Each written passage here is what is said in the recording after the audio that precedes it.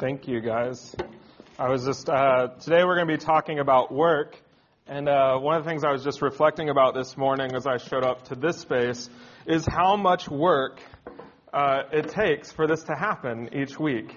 Not like a negative, like, man, we're like working too hard, but just there's about 30 people each week that have to participate in something to make our gatherings be fruitful and be significant. And I just think that's really cool. It's so exciting to hear about another person who's volunteering on their own behalf to like help serve our children even more. And then also I was thinking about how this is a 5-Sunday month. And so people in the tall house have been like faithfully keep coming each week, except for the 1 week you went to the mountains to like set up. As well as no one's in here, I don't think, because it takes all of them to do it. But the Mid-City MC that started in January has been for 5 weeks serving our kids, which is just awesome. And all of that labor is like significant. It's pretty cool to be in a church of so many servants. Even though this isn't like the main thing that we are, it's pretty cool to see people give so much time and their energy to do that. So I'm just excited about that. That is not in my notes, so I probably shouldn't have added more to my sermon today. We're in a series, as Danielle said, about wisdom, about work. And I just want to briefly remind us why we're doing that. Back in January, we sort of, as a church, cast a vision for us to be a people in this city who are growing deeply, who are being transformed. We talked about even revival and renewal within our own lives. And that we as a church would grow up in being mature, that we'd grow in love and our affections for Jesus, but also faithfully living out what Jesus calls us to do. At the same time, we talked about us as a church growing to being a hub or like a central, sort of heartbeat in the city where we get to equip and train and send people out to all over the city to be the church in new expressions, that we'd become a church planting hub or a family of churches in the city over the next, 5, 10, 100 years. And I think that you're like, what does that have to do with Proverbs? What we believe about God and what God does in our hearts transforms the way that we live. And if we want to be a city of people or a church of people who are living as sent ones in our city, with the capacity, the abilities, even like the heart posture to do that, to care for others in our city, to love one another as Christ loves the church, if we're going to do all of that, then we probably have to pursue and grab hold of a life that God is calling us to live, instead of being tossed to and fro by whatever the city or our culture tells us to do. I think often we wake up each day and do whatever our circumstances dictate. And we think, well, this is just a busy, rough day. And then that becomes a busy, rough week, busy, rough month. And then a whole life has passed, and we ask, well, what did you do that really mattered in life? And we say, well, I did whatever the task was each day, and the tasks controlled us.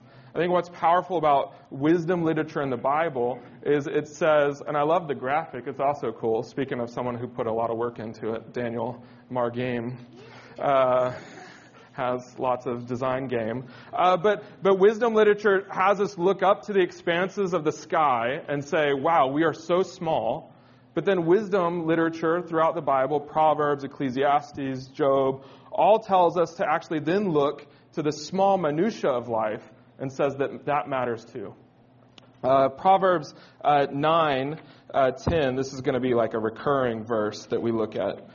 It says, the fear of the Lord is the beginning of wisdom. The knowledge of the Holy One is insight. And just sort of a sneak peek into how, like, whenever you're opening your Bible and it looks funny formatted, like it looks like a poem, that's kind of like a clue that you're reading poetry, and the lines are like linked together to be on purpose. So sometimes you have two, they're called couplets, if you remember like Shakespearean stuff, whenever you're trying to like write poems to your girlfriend in like high school. But they're called couplets. And sometimes what they're doing is they're taking two similar things to give us like deeper understanding of what's happening. And so in verse 10, what's happening, he says, the fear of the Lord is the beginning of wisdom, meaning the respect to put ourselves under Yahweh that He is God, that He's the great I am. He's the first of all creation. He has no preceding. He has no extinguishing. He is God. And to fear Him means He's God and we're not. And that's how you start living a wise life.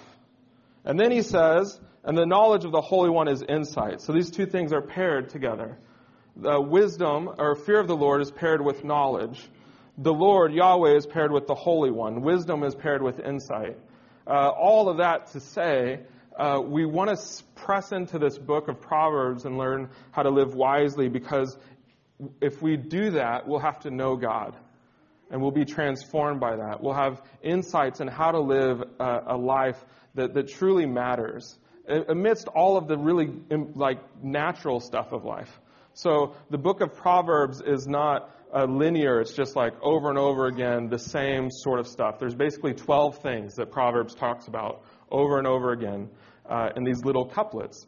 Work, family, parenting, friendship, the Word of God, learning, and it just goes over and over again, these same topics. And so that's what we're going to do as a church. Each Sunday for the next, I think there's 11 more weeks of this, we're going to take one of those topics and just dive into it. And so today we're talking about work. Work is such a funny thing. I think work is the first word that my son learned, Truman. You've seen him run around. He's an animal. He's like a primal. But I think work is one of the first words that he learned, because each morning, we get up, we try to take care of the children, get them fed and clothed and diaper changed, that whole routine. Then eventually, Miguel and I turn towards ourselves. We get ourselves ready for the day, and we get dressed. And then as soon as I begin putting on my shoes or getting my stuff together, Truman begins to freak, no work, no work, no work. And then he chases me to the door, screaming and shouting. And even after I shut the door, he's just yelling, no work, no work, no work. And it's amazing because it's this word that he knows, and he repeats it about as much as he repeats the word please or banana or those other things. Yet he has no clue what it is. Work to him is just this void thing that exists out there in the world. And Dad leaves and he does work, whatever that is. And then he comes home and he's not doing work anymore. That's his basic understanding. I think that's a little bit less than our understanding, but ours is pretty close to Truman's. Work is this thing that we know that we're supposed to do it. We know that there are things that we love about our work. We know that in high school, someone came to us and tried to guide us towards our passions and possibilities and skills to find our magic work. We know that if we don't work, we don't have money. We know that, there's things about work that we really don't like. And we know that we spend a lot of time doing work. But what it actually means, we have no clue. Just like Truman. We're just sort of shouting at the door, work, no work. And so to start, we actually have to look at the very beginning of the Bible. We have to look to the first lines of the Bible just to understand what work is, and then we'll dive into Proverbs and get some wisdom on how to do this. But work is actually the very beginning of the story.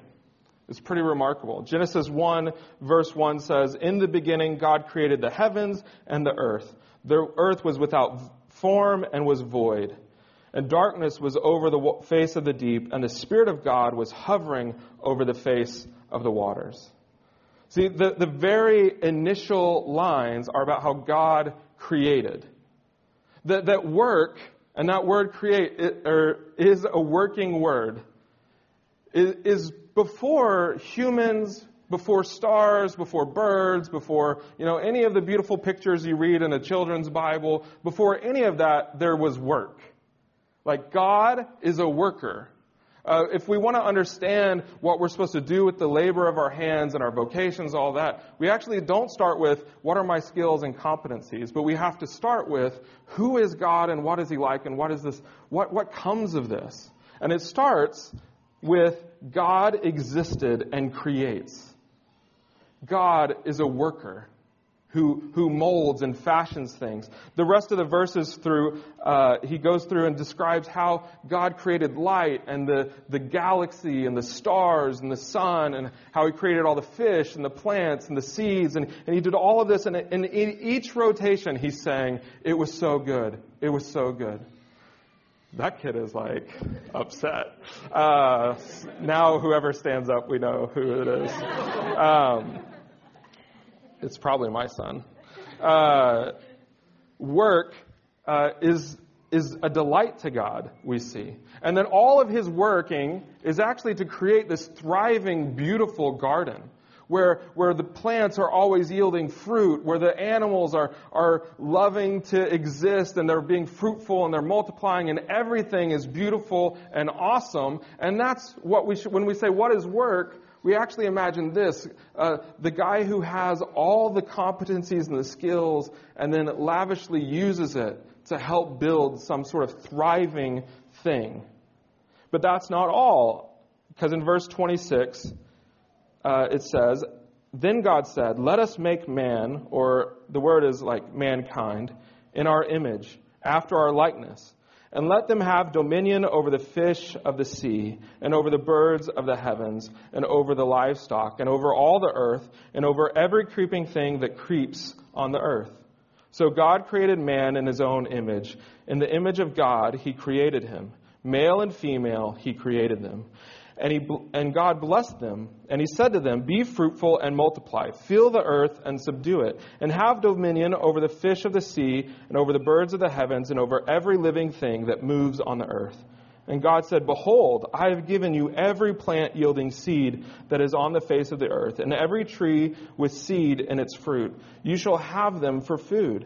And to every beast of the earth, and to every bird of the heaven, and to everything that creeps on the earth, everything that has breath of life, I have given every green plant for food. And it was so. And God saw everything that he made, and behold, it was very good. And there was evening, and there was morning, the sixth day. In this passage, what we see is that God didn't just exist as a creator, as a worker, with much delight, but he created out of that delight humankind, humanity. We all became into existence as the image bearers of God. One of the primary identities that we all hold at all places and all times is that we're people that reflect who God is and what he's like. We're walking mirrors to the world. As God sort of shines on us, we like display his character. That we're made to be a portrayal, a little image of God. It's one of the things that's so wrong with idolatry that gets used over and over again through the Old Testament, is that we create little wooden or silver things that are supposed to be images of God, but we were actually created to be the image of the one true God, to be and exist as people in the likeness of God's very character. And then, outside of that, the very first thing that humans are given isn't about worship or about sexuality or about who's in charge, men or women, or any of those things. The very first thing given to humans is to make and cultivate and subdue the earth. And this is trippy, I know, because you're like, I thought work was just some incidental thing that I had to do. But work is actually, before all things, humans were created to do it. To take responsibility, to partner with God in this world. And just a quick aside that work in the Bible, so if we wanted to have a good biblical understanding of work is not a career like you might think of your W-2 form or something like that if you just filled out your taxes, where it's like, oh, my work is what gives me money.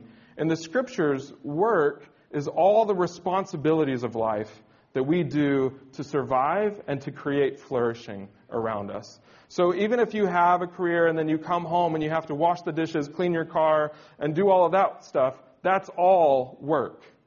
If you stay home with your children, you're caring for them and loving them and making sure they're fed and clean, which is like so much work, that's your work, right? There's not the sort of segmenting of society only came after the Industrial Revolution. So in this stage, it's just that's all work is. The labor of your hand and all of it, the task of life, those responsibilities are to build a thriving world, just like God did. And we're supposed to do that work to display what God is really like. And it's not simply clocking in or clocking out. And see, this is like so important. Your work matters. Your work is significant. It's not just survival. And your work here is really important. And it's not just important because maybe you work with famous people, or it's really important because you earn a lot of money from it. And it's not really important because people are relying on you to do it. It's really important because it's God's work through you. That God didn't just create once and then walk away, but He created human beings to work through us for His continual thriving of the world. Work is fully human. And work is part of God's plan for human wholeness. Just like worship, just like sex, just like love, just like all of these things, we were created to be full humans, and that includes work.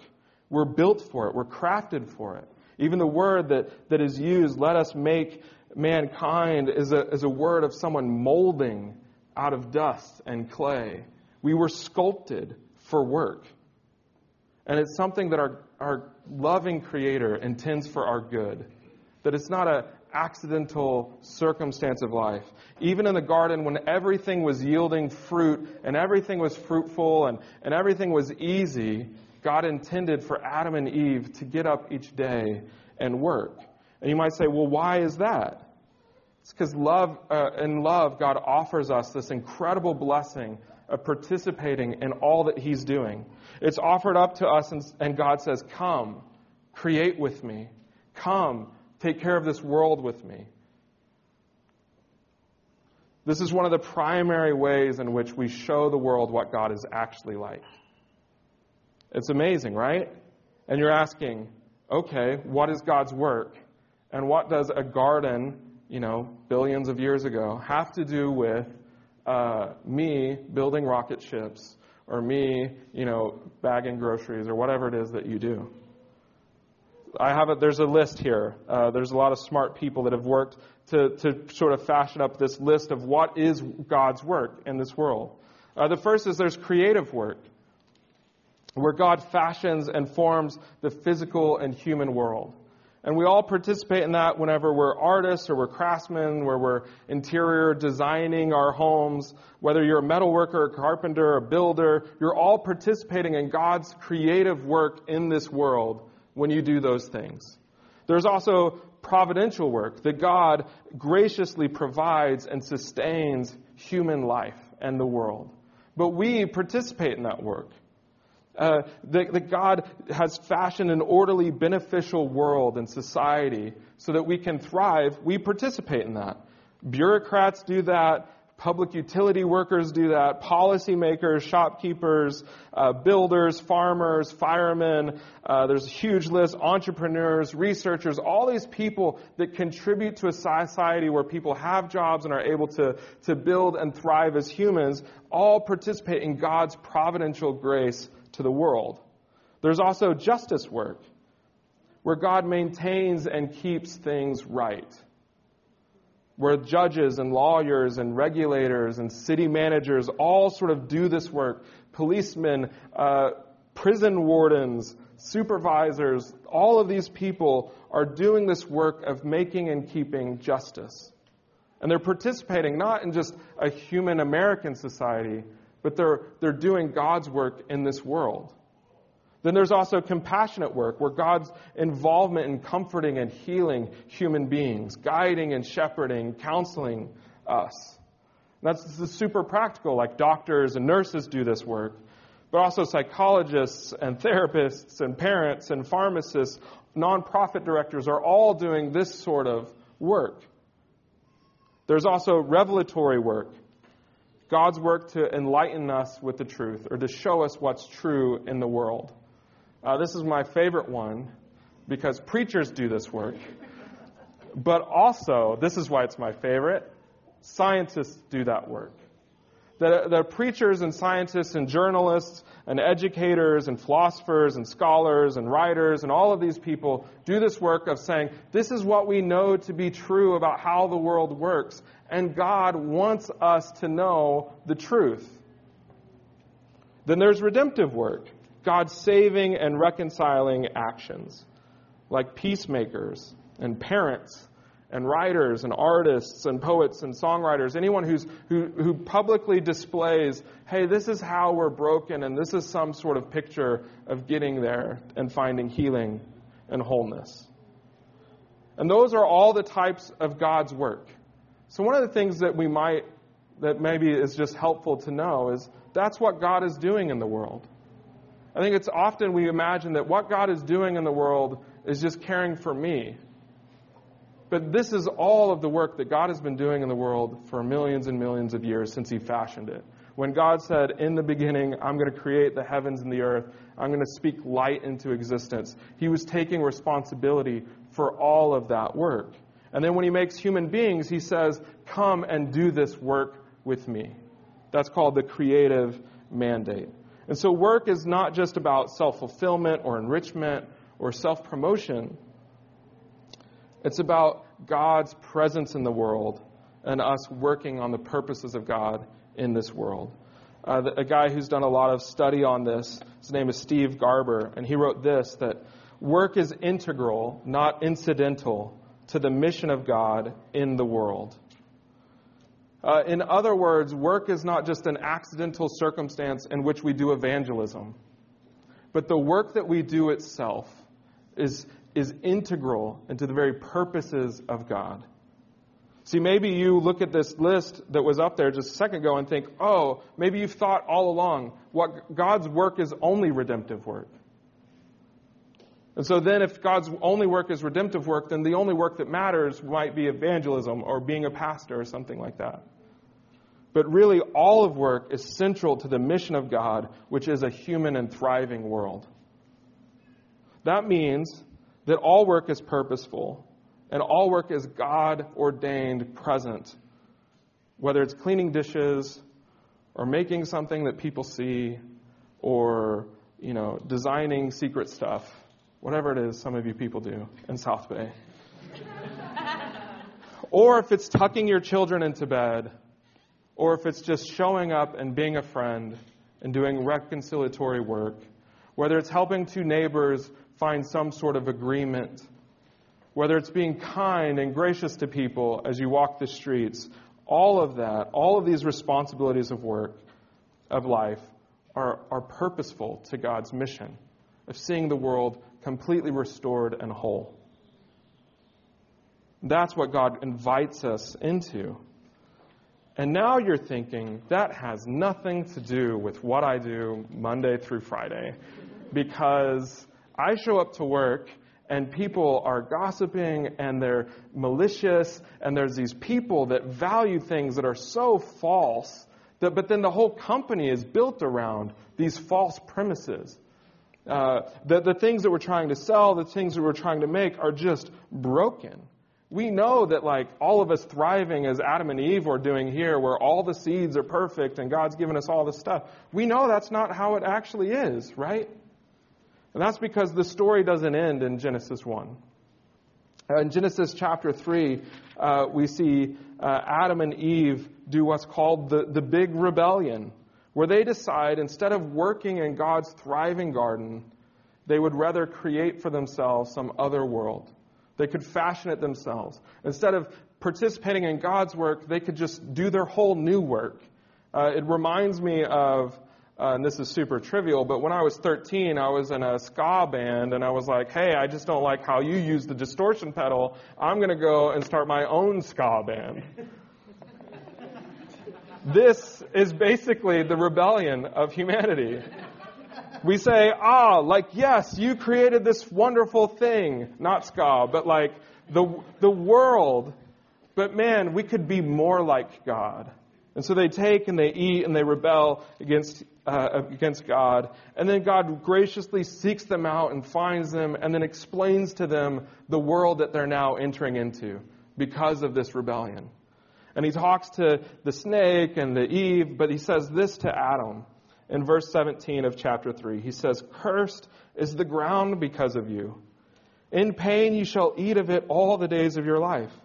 Thorns and thistles it shall bring forth for you, and you shall eat the plants of the field. By the sweat of your face you shall eat bread, until you return to the ground, for out of it you were taken, for you are dust, and to dust you shall return." And for many of us, this sounds more like work.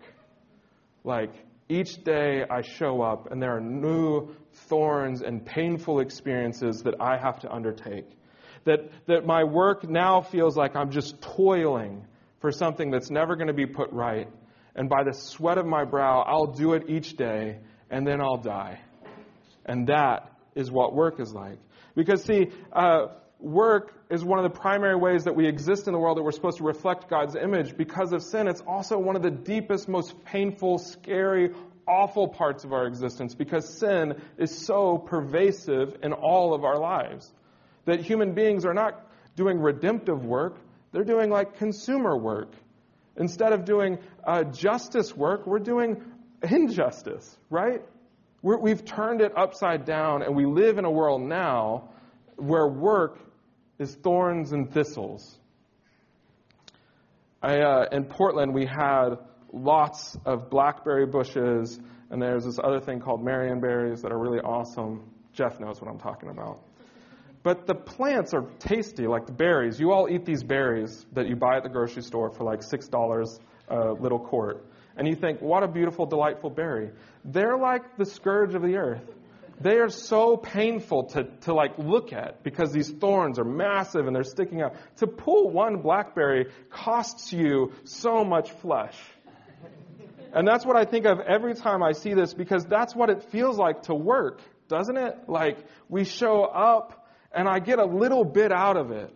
And there's some like tinglings of fulfillment there. But for the most part, it's just taking pounds and pounds of flesh from me. And so Proverbs is actually written into that kind of, what do you do if you were created for work like this, but then the way we experience work is like that? Like, what's the way forward? And that's basically the wisdom of Proverbs.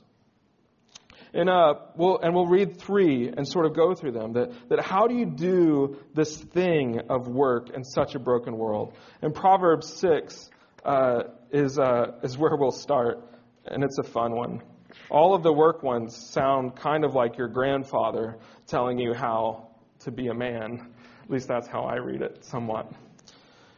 In verse 6, in light of all this brokenness, in light of the world being so painful, by the sweat of your brow, you'll eat bread, and then you'll die. In verse 6, he says, "Go to the ant, O sluggard. Consider her ways and be wise. Without having any chief, officer, or ruler, she prepares her bread in summer and gathers her food in harvest. How long will you lie there, O sluggard? When will you arise from your sleep?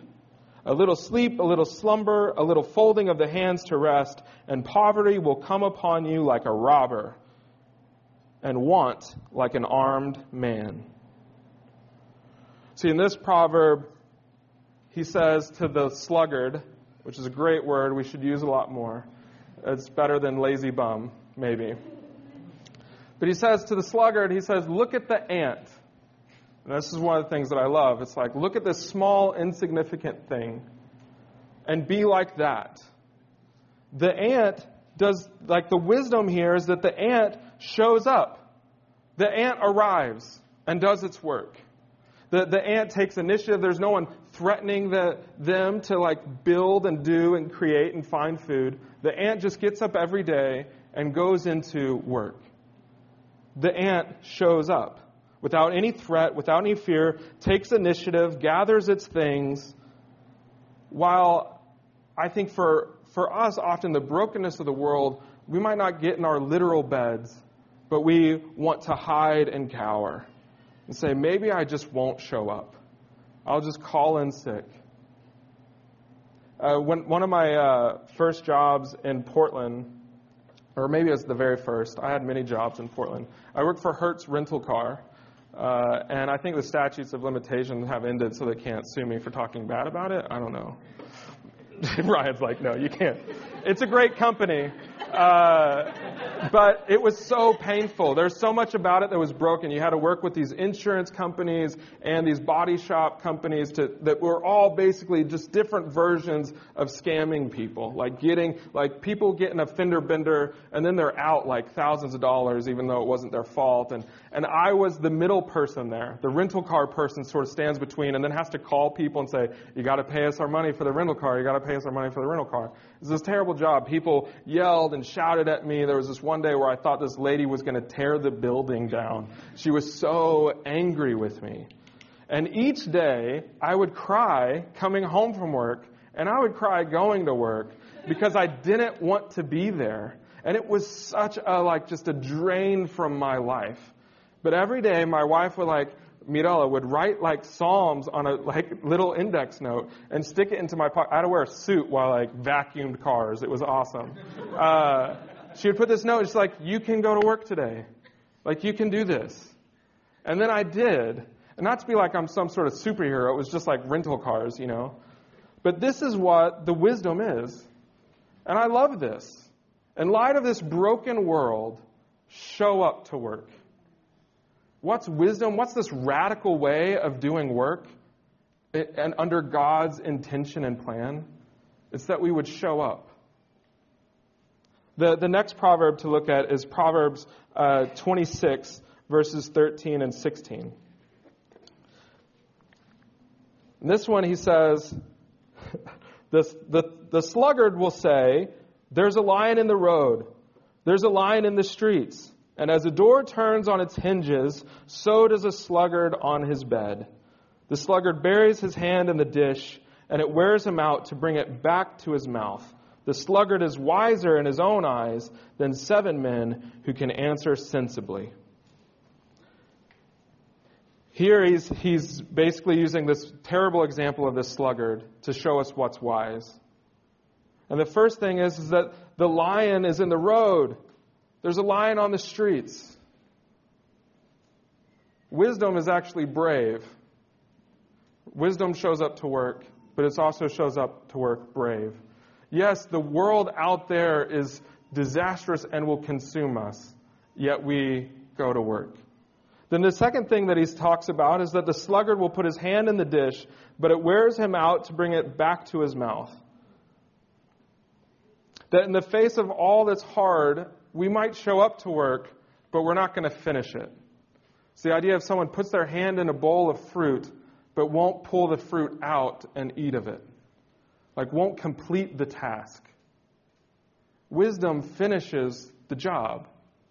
That we show up, and it requires courage to do so.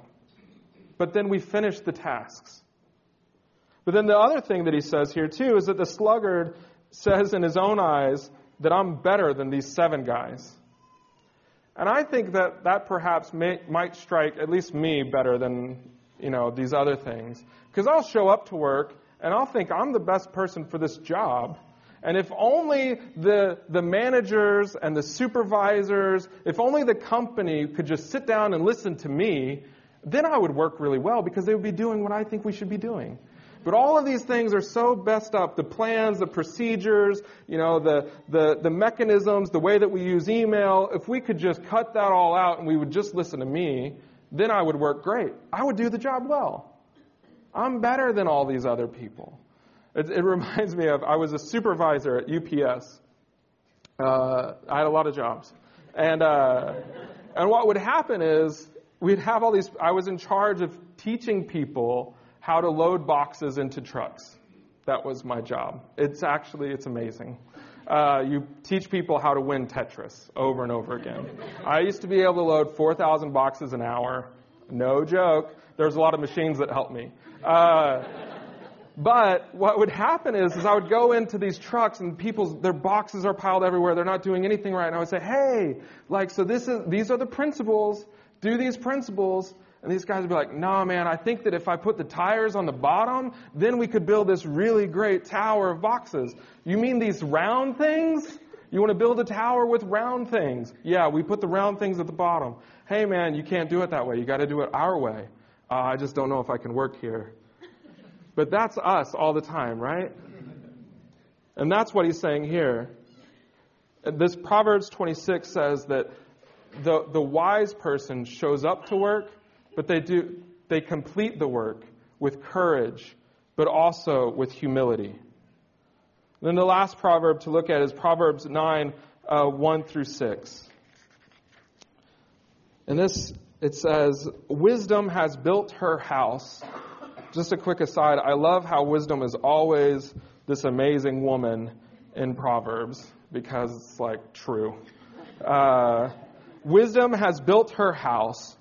She has hewn her 7 pillars. She has slaughtered her beasts. She has mixed her wine. She's also set her table. And then she has sent out all of her young women to call. So up to this point, what you find out is that this wise woman has done all the work, built her house, made her wine, gathered her meat, setting a table. She's done all the work to have this big, bountiful feast. And then she sends out all of her young servants to make this announcement. And that's what happens in verse 4. Whoever is simple, and this is not like a nice term, whoever is simple, let him turn in here. To him who lacks sense, she says, come, eat of my bread and drink of the wine that I have mixed. Leave your simple ways and live, and walk in the way of insight. And this proverb, what's happening is this person that has created and done all the work incredibly well, then turns and says to you simple or without any sense, basically, you idiots out there that didn't work, you sluggards that were too scared of the lions, that didn't want to pull your hand out of the fruit, come, eat, drink, come to my feast. See, the wise see their work not just as life-giving for themselves. See, these other proverbs are like, if you do work this way, you'll get to eat at the end of it. This one is saying the wise work in such a way that they care for and bring life to all the people around them. Not just themselves, not just their business, but all these people around them will experience life-giving feasts. And this is the real rub. And this is foolishness. You even do all that life-giving work for people who don't deserve it. For people who don't have the sense. For people who haven't put in the work. For people who didn't make the right decisions. For people who lived like fools.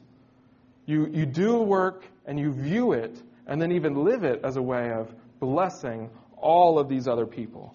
And this, I believe, is one of the big, powerful places in which our church can demonstrate the gospel in our city. Can you imagine an army of people in our city that show up to work every day and aren't afraid of what might happen? That aren't consumed with their work then defines them, but instead work freely, without a fear of a lion, and humbly, without thinking they're better than everyone else. And then the fruit of that work is for all these people who are not as smart, not as good, not as talented. It's pretty wild, isn't it? And that's the wisdom that we find for work in Proverbs. All you got to do is show up. All you got to do is show up humbly and with courage and finish your jobs. And then work in a way that blesses other people and that's life-giving. And maybe right now you're like, I could totally do that. Maybe that's some of you. Like, sounds good. Task completed. I show up to work all the time. But I think for the more honest versions of ourselves, or half of the room, we look at that list and say, I haven't done that once. Like, I haven't embraced the tasks before me. Whether it's the errands that we have to do in our homes, or it's the work that we have to do at our jobs. We've not once done it that way. We might show up, but we show up cringing our teeth. We might show up, but we're afraid. And we do our work out of fear. We don't show up to work like the ant. We show up and then people have to tell us what to do. If they don't tell us what to do, we're not going to do it. This is the other side of Proverbs.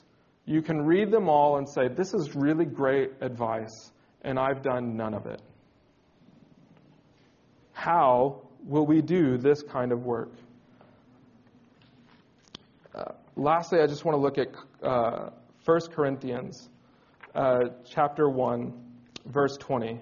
I read it at the end of the gathering last week. But this passage is basically a little key for the whole book of Proverbs. Because you read it over and over and you think, who could ever do this? And this is what Paul writes, the Apostle Paul, to these people about wisdom. And it explains backwards the book of Proverbs. In verse 18 he says, is that where I start? Verse 20. Where is the one who is wise? Where is the scribe? Where is the debater of this age? Has not God made foolish the wisdom of this world? For in the wisdom of God, the world did not know God through wisdom. It pleased God through the folly of what we preach to save those who believe. For Jews demanded signs and Greeks seek wisdom, but we preach Christ crucified, a stumbling block to the Jews and folly to Gentiles.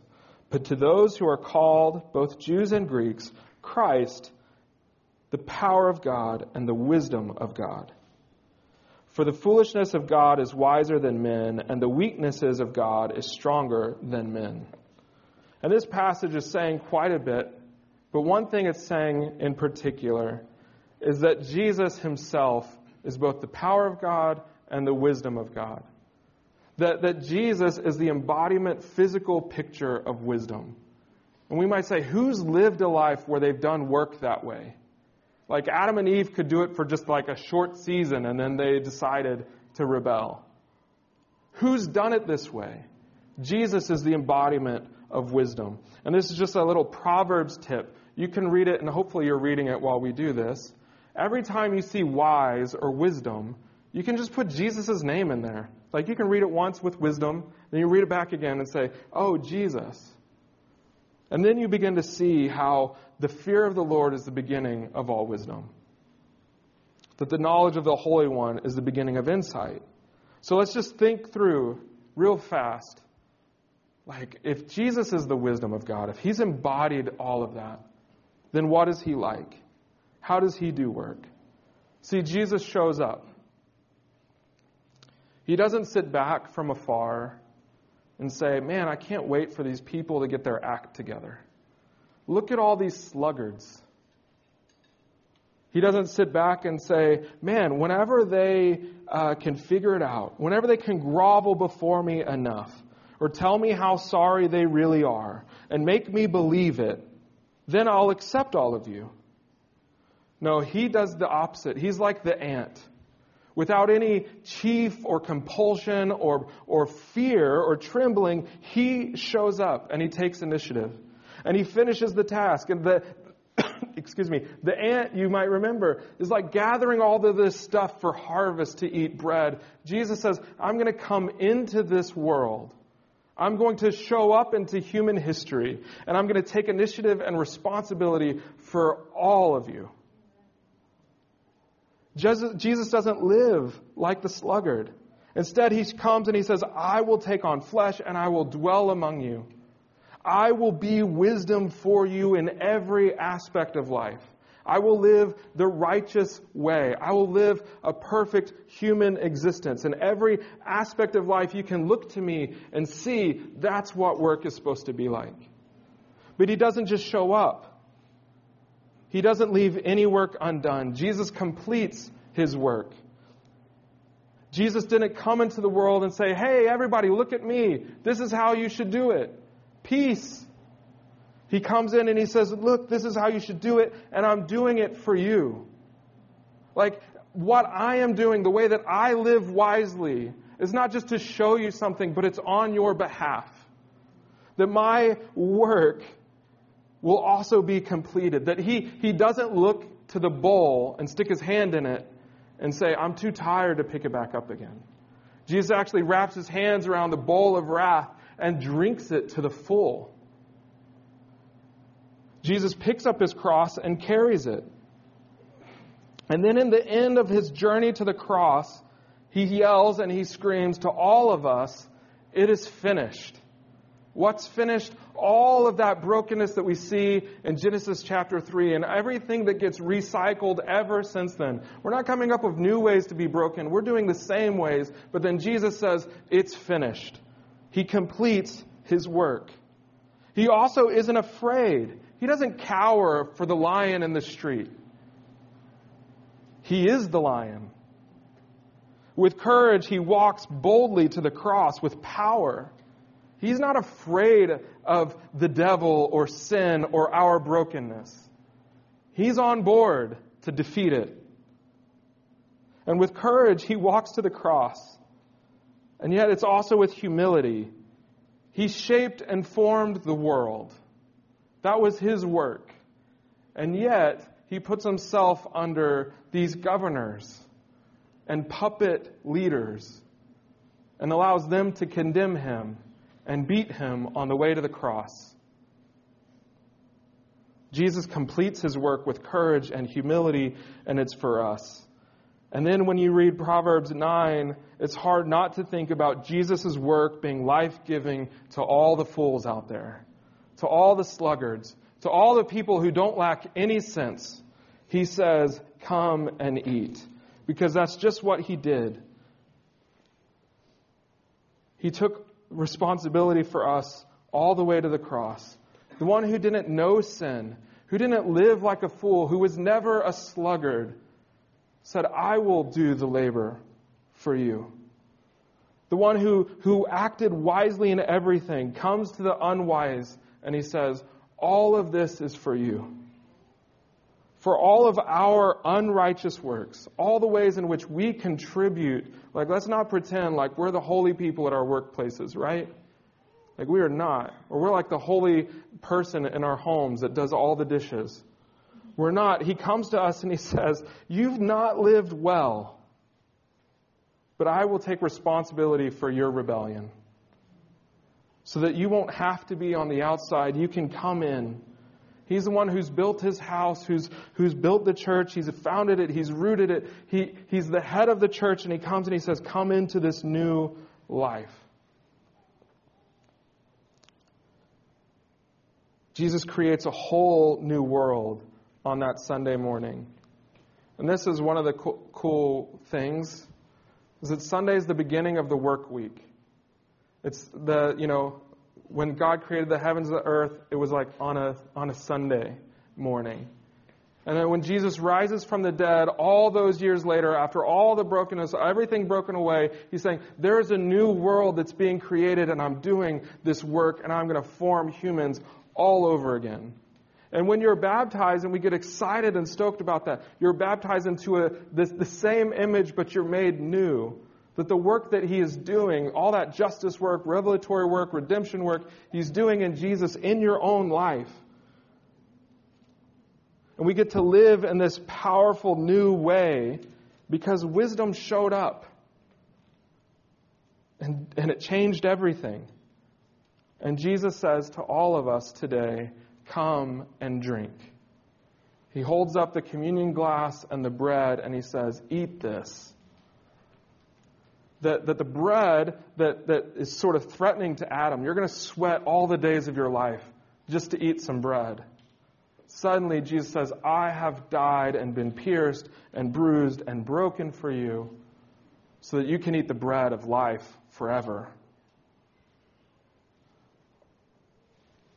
This is what we've always been longing for. And when we ask, how can I actually do the responsibilities and the labor of my hands tomorrow? All these things that seem so insignificant. It's not just that Jesus is the wisdom of God, he's the power of God in you. The same Spirit that rose Jesus from the dead is alive, beating within you. And that power will do work with wisdom. Let's pray.